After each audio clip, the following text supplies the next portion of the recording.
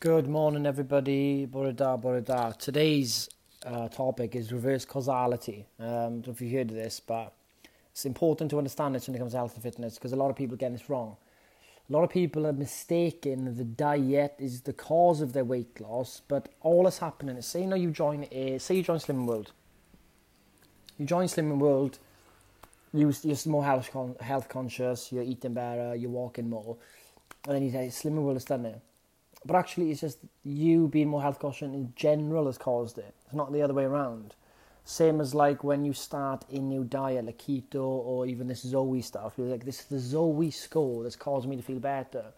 No, it's not the Zoe score that's causing you to feel better. It's that you're eating better in general, and you're moving more and you're more health conscious, and that leads you to feel better. And regardless if it was the Zoe score, if it was Slimming World, if it was keto, if it was paleo, if it was Atkins, if it was intermittent fasting. So it's not the thing itself that is the cause. You might be fooled to think it is. It all boils down to, right, when it comes to how we feel about health and fitness. And we think, all right, I'm feeling so much better when I'm doing this plan because of keto. No. You've started the plan, you've started to eat better, you've cut out some junk food, you've looked after yourself better, you've probably started a new workout plan, all this stuff. None of that revolves around keto itself, it's just you're doing healthy habits. So if we think of it this way, you don't have to be fooled by plans. You might think they're the thing that's causing you it, but it's not. It all comes back down to energy input and the macronutrient split and exercise, do you know what I mean?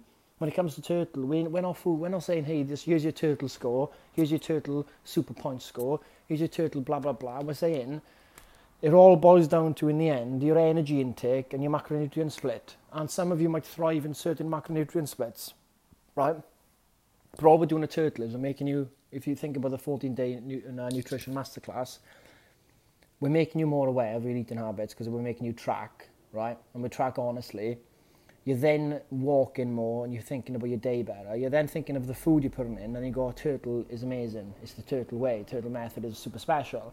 Now, the Turtle method is slightly different to other methods in a sense that we do purposely go very slow. We're thinking about the mindset stuff first and foremost. We're thinking of holistically. We talk about topics. We talk about the deep topics, philosophy. We talk about this stuff, right? And that's kind of where we make you think a bit more. But when it boils down to it, you don't need the Turtle to have gained that result. You could have tracked honestly yourself, you could have been more aware of your eating, you could have been, conscious about your steps, and then the results would have come. So not necessarily Turtle, but it's those things that cause you to feel better. Does that make sense? Right? So once we know this, we no longer have to be trapped by thinking that certain plans are magic. Here are a few other examples of this in health and fitness to watch out for. So exercise and weight loss, reverse causality, right? So whilst it's generally believed the increase in activity will lead to weight loss, it also be the case that people who lose weight might feel more energetic and thus engage in more physical activity, right? People often think that improving one's diet quality leads to weight loss. However, it might also be that individuals who start losing weight due to a number of reasons might subsequently become more health conscious and start eating a healthier diet. Sleep duration and obesity. There's an evidence suggesting a lack of sleep can lead to weight gain. However, reverse causality could also be at play. People who are overweight might have sleep disturbances like sleep apnea, which reduce sleep duration. Stress and weight gain. Whilst chronic stress is believed to cause weight gain in some people due to cortisol-driven appetite increases, it's also possible that individuals who gain weight might experience more stress due to societal pressures, health concerns, and decreased self-esteem. Right?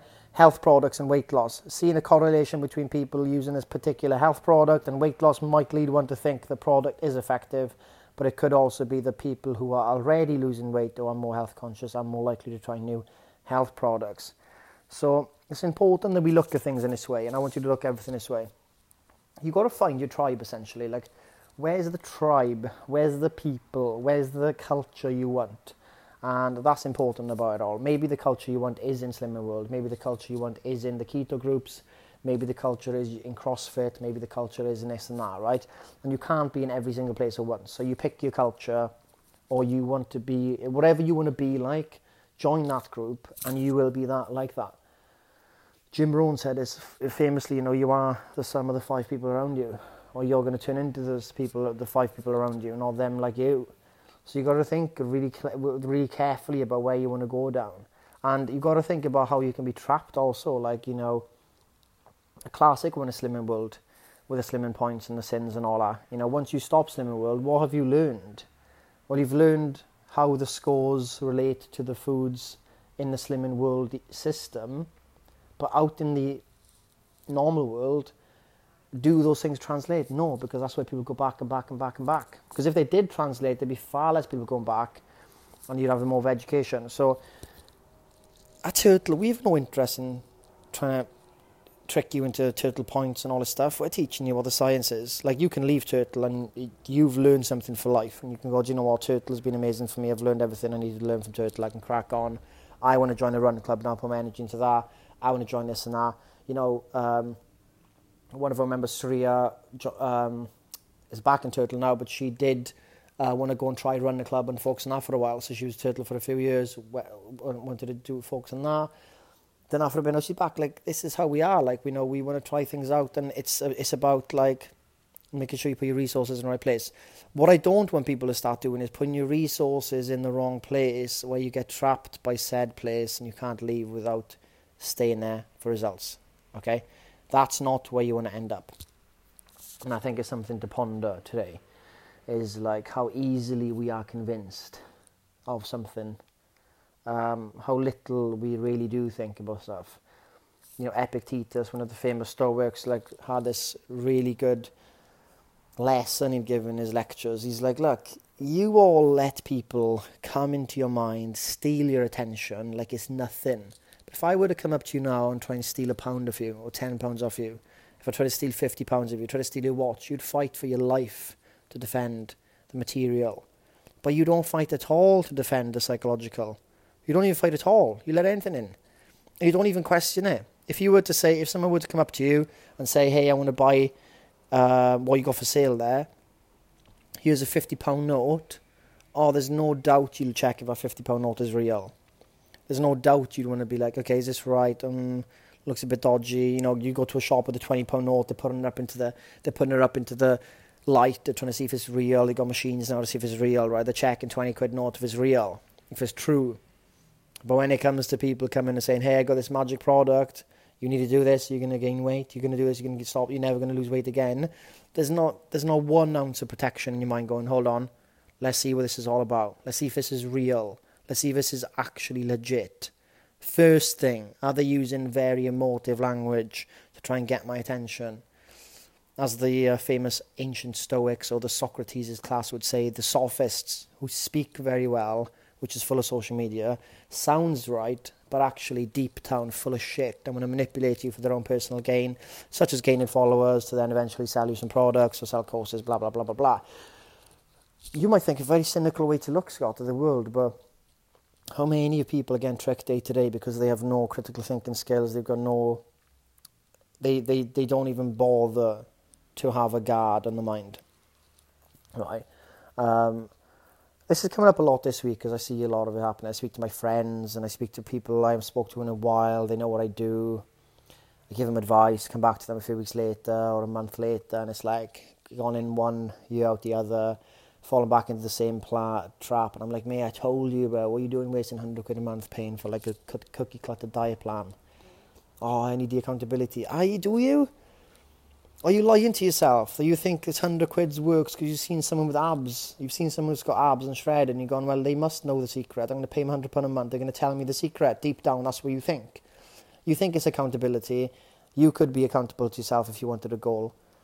The ultimate success is to be accountable to oneself. You must be a light to oneself. You must be the one that motivates yourself when the times are dark, the times are down. You must follow through when the days suck.